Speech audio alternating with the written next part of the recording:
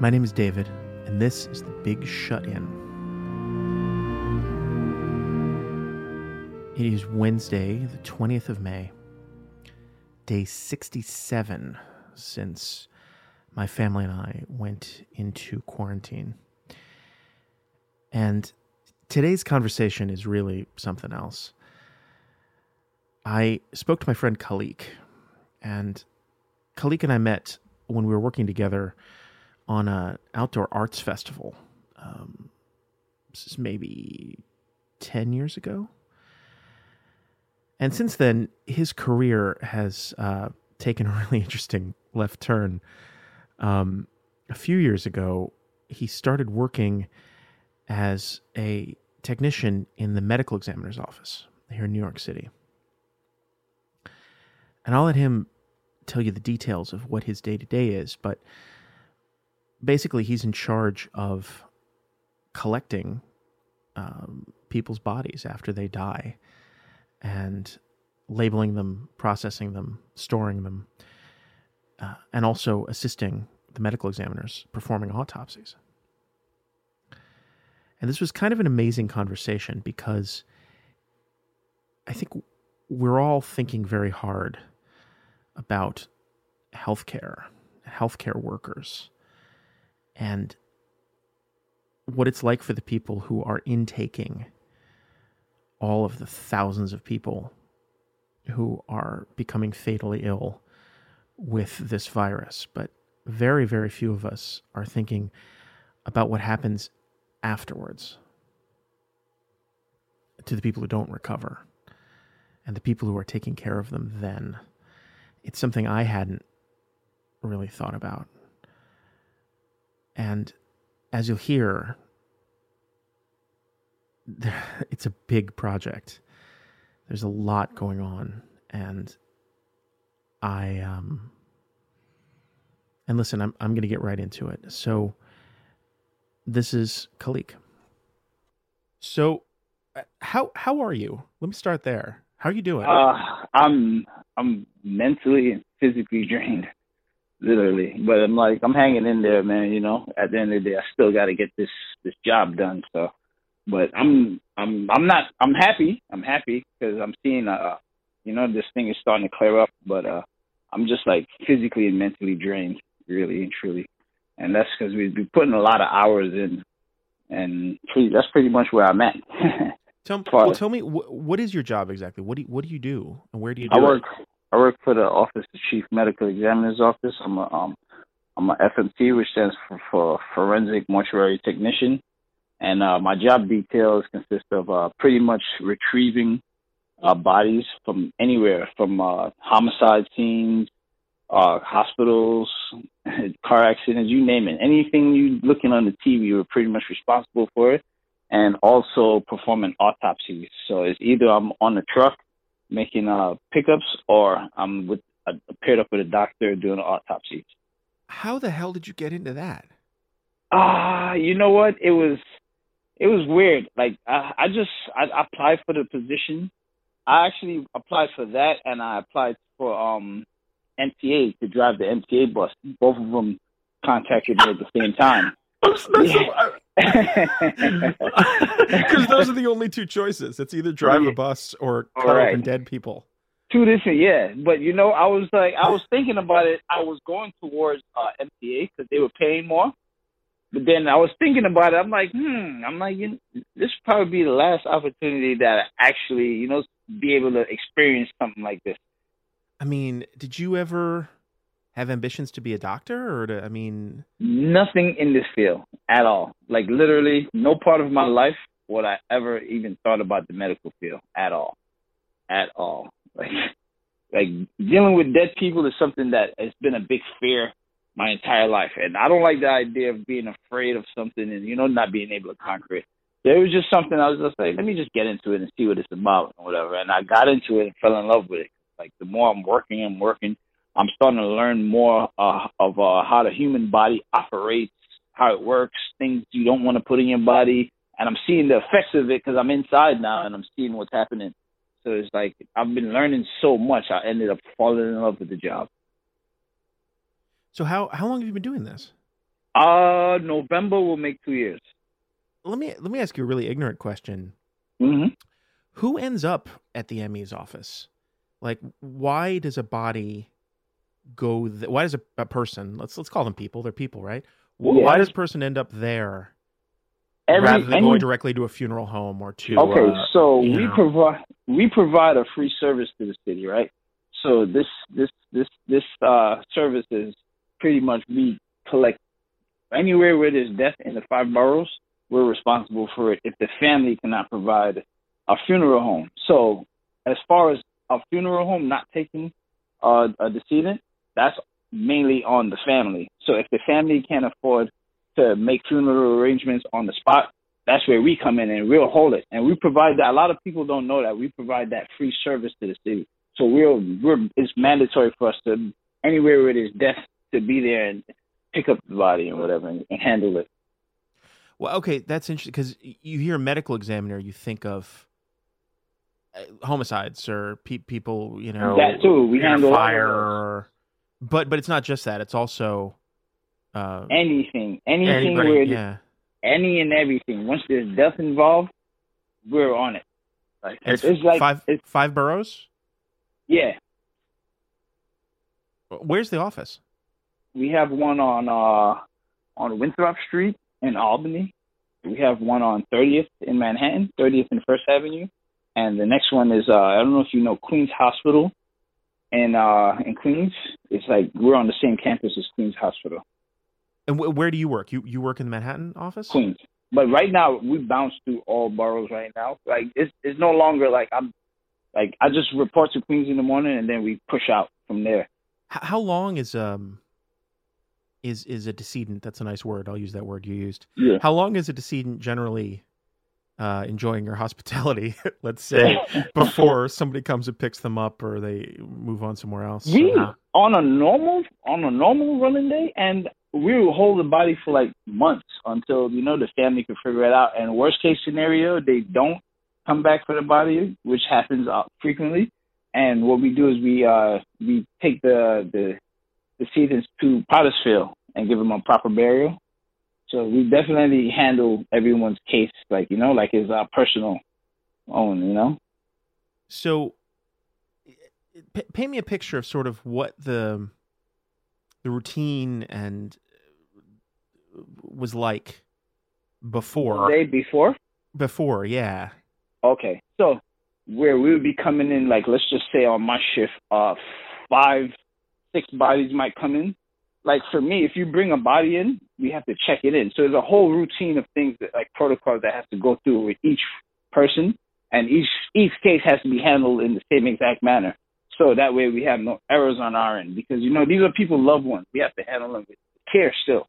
Now they're telling you 30 bodies is coming in at one time. So we're talking in terms of volume of death that you're seeing. It's like 5 times more bodies coming through your office. We have guys that worked 9/11 that said this is a million times worse than 9/11.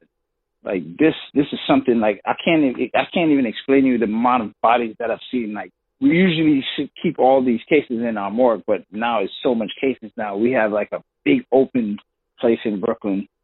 We call it a BCP. It's a body collection point, where it's just like we have trailers and trailers just stacked, and we're holding everything for pretty much until the family can figure out what they want to do. Trailers. Where? Just in a parking lot somewhere? It's not like I don't even know if I should share. Well, don't tell me exactly where, but just paint the picture for me. Like a loading dock where ships pull up, and it's pretty much like all those containers. The containers you see that's usually on the ships, we have those indoors loaded. We have some outdoors that eventually make their way indoors. But everything's like properly refrigerated. Everything's like the way it needs to be, pretty much. Man, so I've never seen nothing like this before in my life. But a lot of people, it's crazy. A lot of people speak to me and they ask me, "Is it real? Like, is this really going on?" I'm like, man, if you only know, like thousands of bodies came in. I literally watched them every day, one by one. Thousands and thousands of bodies. Like, it's unreal. It's unreal. It is unreal. I mean, how does that make you feel then when you see people on the internet, saying it's a hoax or it's just the flu or I don't feel like wearing a mask. I cannot explain to you how disturbing it is, man. On our end, it's so disturbing, man, because it's like, we're actually putting the hard work in, man. All the essential workers, even down to the person that's serving your coffee, man.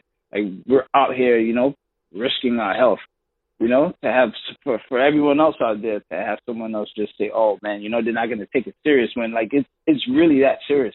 Like, it's really, really that serious. Right now, it's calmed down. But at one point, it was insane. I'm like, literally, when I tell you, like, it looked like someone just hit a switch and thousands of people just dropped all at the same time. So it's like now you have, like, our phone is going off the hook. Like, imagine someone telling you, yo, we have 30 people right now that just dropped at the same time and a small team. And we need all of it to be picked up, It's man, it's hard to, like, give you a, it's crazy, man. How fast? How did that ramp up? Like, instantly. Was it an increase or was it just like one day boom?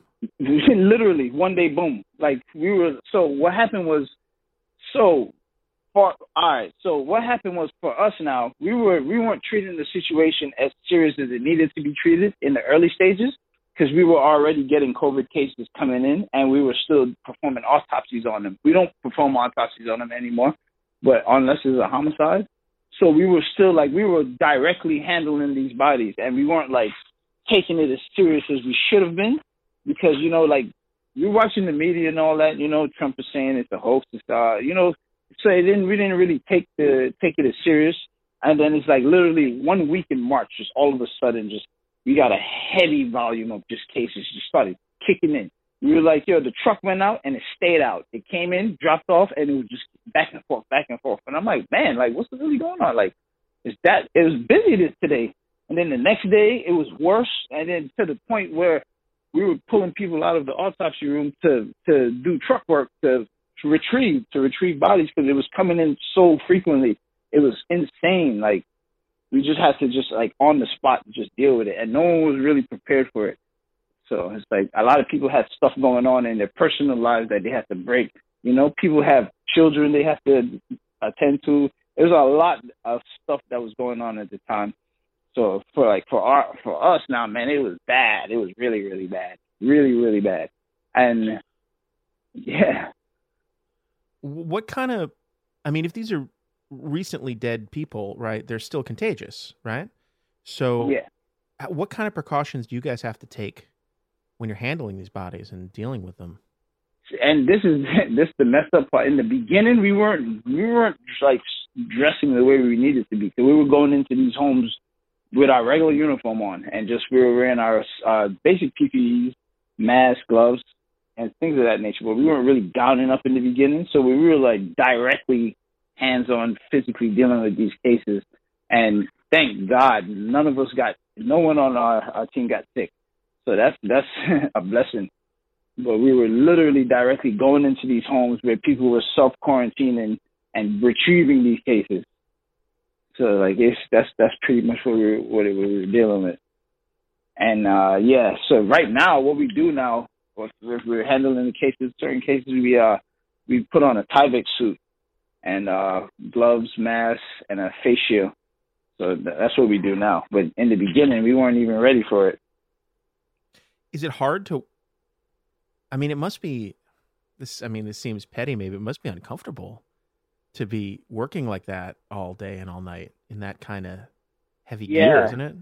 Yeah, because so here it is, like the Tyvek suit. There's not really much breathing room in it. So like we're in someone's basement. Like I had a case. I was in a basement, and like all the windows were closed. He was already decomposed, and he came up as possible COVID on our end. So he was a hoarder, and like he was in the back in a bathroom, and to get to him, it's like you have to climb so much stuff, and it's like we literally like redecorated this whole basement literally just to just get to him. So it's like, now imagine like someone tell you, hey man, I need you to rearrange my whole home in a Tyvek suit on a hot day, you know?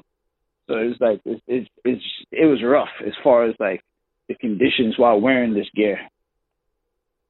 How does you said he came up as possible COVID? Yeah. How does that happen? Who makes that determination? How do you know? That's so sometimes people come in like, the family might have told the doctor, he's been complaining about sickness, like possible things that, the symptoms of the COVID. So that's where when he do die, they'll make it like it's possible COVID, but it's not for sure. We're not sure until we get it and, do our thing. But it's always going to be possible if no doctor ruled it off, like if they didn't go to the hospital and a doctor told you, yes, you have COVID and you have all the symptoms and then died, it's possible. The possibility that you had it. And do you test them? Not to my knowledge. Not to my knowledge. We don't really do much handling with them after they go on. We don't really do too much opening of the pouches. We try to keep them sealed and contained. We don't really want to, get to. Because I wonder that too. I mean, it seems to me that the numbers that are being published of how many people had this, how many people died from it, must be really low, right? Because there must be tons of people who are dying for this who are not getting officially tested for it. Yes, definitely. Because there's people that might have, that definitely went out that we weren't sure of, because they never got tested. So that's definitely a possible, highly likely, pretty much. What percentage would you say of the cases that come in sealed have been like are for sure tested positive and are just assumed to be positive? I'd say I give it a roughly 60% that were positive, that we can say for sure that we know, and the rest are just like up in the air. What are you doing with if there's a body that is known to be contagious or? Yes, they're separated. But what are you going to do with those bodies? Same scenario. No one gets treated differently. No one gets treated differently at all.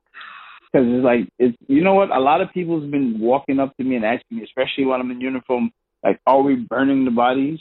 And I had to ask. I think I couldn't take it no more. I had to just ask one person. I said, let me ask you a question. I said, if you came, you lost a loved one, let's say your mom or whatnot, you came to retrieve the body to go to a funeral home, and my response to you was that I burnt your mother, like, how would you react to that? And he was like, I'd lose my mind. I'm sorry I'm laughing, but yeah. It's for real. Because I'm like, okay, so, well, just remember your reaction to that would be any normal person's reaction to that. So there's no way we can get away with harming someone's loved ones, even though they got the virus and whatnot. These are people's loved ones that, still need to be handled with care. So we definitely do it the right way. No one gets treated differently. As far as separation goes, we keep them separated, but no one's mistreated. That's why it's like very important that that why we're working so hard to retrieve all these bodies, because a lot of these cases are coming out of hospitals. So it's like, even though COVID has slowed up in the hospitals, people are forgetting, like, all right, those bodies are still there. They're not just getting up and walking out of the hospital after they die. They're stacked up there, and they need to be out of there, escorted properly out of there, So, like, I'll show you where the chaos comes in on our end, because we're coming into hospitals where they're hiring a lot of people who've never dealt with this type of thing. They never handle a dead person. They don't know anything about dead people. So it's like a lot of the packaging is wrong. A lot of the numbers are wrong. Like a lot of like seals, just a lot of stuff is just incorrect. So like we can't touch something if it's incorrect on their end until they get it right. So now imagine we get to a hospital, we're responsible for picking up 50 decedents off of a truck. So now, one by one, each case, now we got to go by, look at the number, then have them go into their system and find the proper numbers for them, then repouch. So it's like one by one, while there's still, 49 other cases that needs to make its way off the truck and in our truck and retagged and seal and repouched. Repouched, we put them in our bag. So it's like, imagine now, these people are heavy, and the weight isn't like evenly portioned out. So it's not like lifting a dumbbell where it's like the weight is distributed evenly. it's an awkward lifting. So it's crazy, man. So it's a lot of times a lot of these hospitals currently right now are getting it together, but it was a mess, man. Like I've went into trailers where I open up the trailer and there's like a body just on the floor, in a pool of mess. Like, I'm like, man, like if these people families seen this, like they would never let this just go down so easily. But I understand because a lot of these people that are doing this have no experience on how to properly move a decedent, without them getting injured. They don't know how to do this thing. But, we're in a pandemic and they need the extra help. They need it. Not to say, well, we could just find a professional. Like, they need it. It's like, I think it's like more out of desperation. It's like, well, all right, who's willing to do this? Because the average person is not going to get up out their house and go handle a case that's killing people. So it was rough on our end, man. Man, so yeah, you said at the beginning that things are starting to mellow out a little bit. Yeah, on the hospital end, right? As far as like people dying, we're not getting as much calls like volume as we were before, but the work didn't decrease on our end. The work kind of increased because now remember, all these trailers that were stacked up in the 5 boroughs now has to make its way to us. So now we're pretty much retrieving each hospital. We're dealing with each hospital one by one, trying to offload all their trailers. So like everything you've been seeing, we're collecting everything one by one until we have everything out of all the 5 boroughs. Man, this is one of the most insane conversations I've ever had in my life. Tell me a little bit about your life right now. Like, where are you staying in all this? Okay, so my life right now consists of getting up 6 a.m. to be at work for 7 o'clock.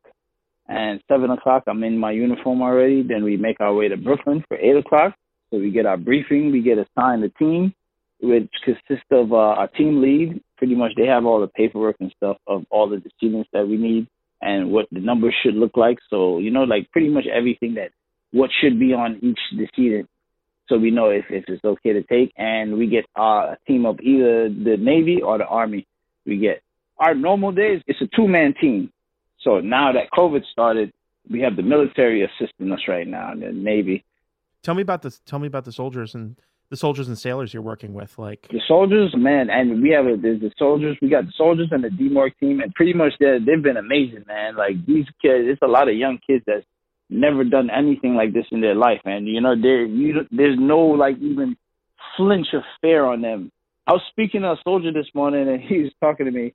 And he's like, yeah, man, like, I was asking him, like, I was going to give him, like, he was pretty much doing a job, and I wouldn't do it that way. I knew a simpler way. I was going to tell him, but he started talking to me, and he's like, man, yeah, man, I've been doing this for so much week, man. I'm a pro by now. I just left him. I didn't want to ruin that moment for him. I was like, yeah, man, but it should show you how much like they've been doing it, for him to have that attitude about it. It's like he's really been doing a lot. Like, he's hands-on been handling thousands of cases. So, like, imagine you coming from never interacting with any dead body to handling thousands of cases. So I'm like, he definitely earned the right to say that. So I didn't even say anything to him. I was like, you were right about that, man. Are you, where do you live? Do you live alone? You live with your family?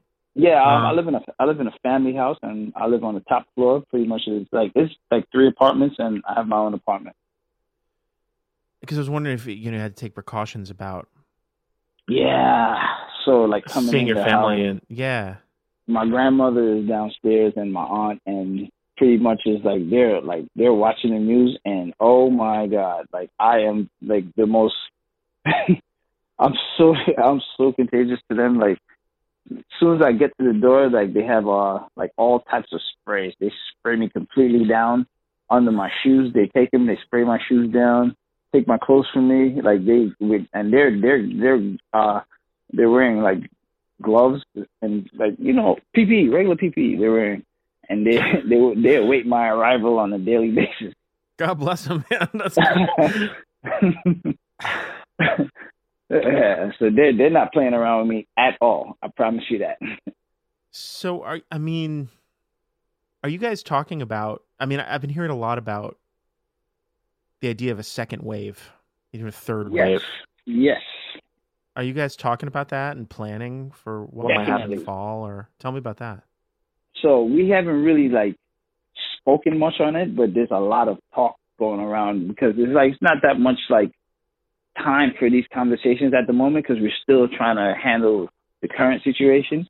But we have been like briefly speaking on a possible second wave of this thing, and we're guessing like fall, like around fall.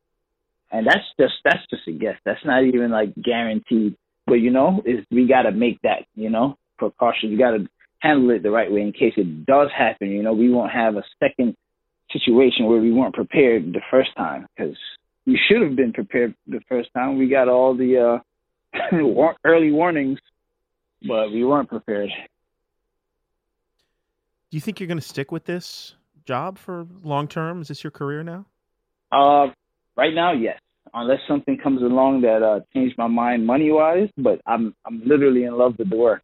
I'm in love with the team. Like I have a great team. Like obviously, like we get up every day. It's not because we're getting paid the greatly like the most amount of money, but it's more for the love of it. So I definitely see Man, myself with this company for a while. whatever they're paying you, they should triple it right now. I You don't know know what what? it is. I don't care what it is. I cannot Imagine. imagine doing what you're doing. I don't even like if there's a dead mouse in the basement. Like I don't like picking it up. Like,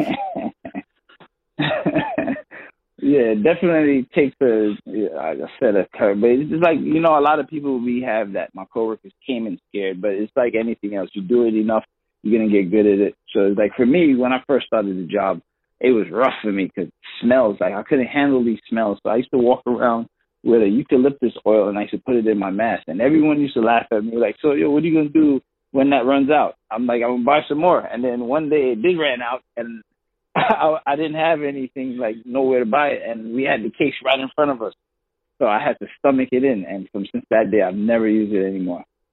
So did they call you the koala? There's a missed opportunity there. But what I want to say is to backtrack a little bit. Please, yeah. So remember you saying we should get paid so much, right? So check this out. This is the crazy part. A lot of people do have no clue what we're doing. They don't know anything about our organization. They don't know nothing we're doing. So when this whole thing started, like you hear like a lot of people saying, they're praising the healthcare workers, which is good. The hospitals, they've definitely been through it just like us. But a lot of things are not like accessible to us. So it's like, here it is, I'd be talking to a nurse and they was like, yeah, they get 50% off on this, 50% off on that, a lot of money off on gas, this and that. Like it's so much stuff that's being offered to all essential workers and not us because they have no idea that we even exist. So it's like I went on to a website, I think it's ID Me, and they had a list of people, army men, pretty much everyone that's assisting us doing our job are getting all these benefits and we're not getting it. So it's like it's not even an option. Like we're getting slight stuff, but a lot of stuff, like we just started getting food recently. Like we weren't getting food at all from anywhere, but all the hospitals, like even on the website that was giving out gas discounts, that things that we desperately needed, like they were recognizing 911 operators and not us. So it's like there's so much stuff that we're not getting, and it's more because a lot of people they go straight to the hospital, the healthcare, the nurses, the physician assistant, like those people, even the people, they were even giving people that were bringing, like restocking the soda machines and stuff, like all types of stuff. And all that stuff, the work we're putting in to see that is like hurtful. Trust me when I say it's hurtful, man, because it's like people have no idea what we're doing. They don't know what we're seeing. A lot of this stuff, like it brings trauma sometimes, seeing what we're seeing. And then now it's like we get no recognition behind it. It's like, man, it's like that's why I say we're doing it for the love, because we're not getting recognized for it at all. So it's like I seen the mayor, he spoke on us, and I was so thankful. Like, man, like at least someone knows what we're doing, So, well, I'm awfully grateful that somebody's doing what you're doing. Man, listen, take care of yourself, man. Stay safe. Thank you, man. Appreciate it. My name's David Hoffman, and this is The Big Shut-In. I produce the show, post-production by Stephen DeLaro. It's a production of Racecar Radio, racecarradio.com. If you have feedback for me, or you have a story that you think I should hear, please feel free to reach out, thebigshutin@racecarradio.com. Racecar Radio is a division of Citizen Racecar, Applied Imagination.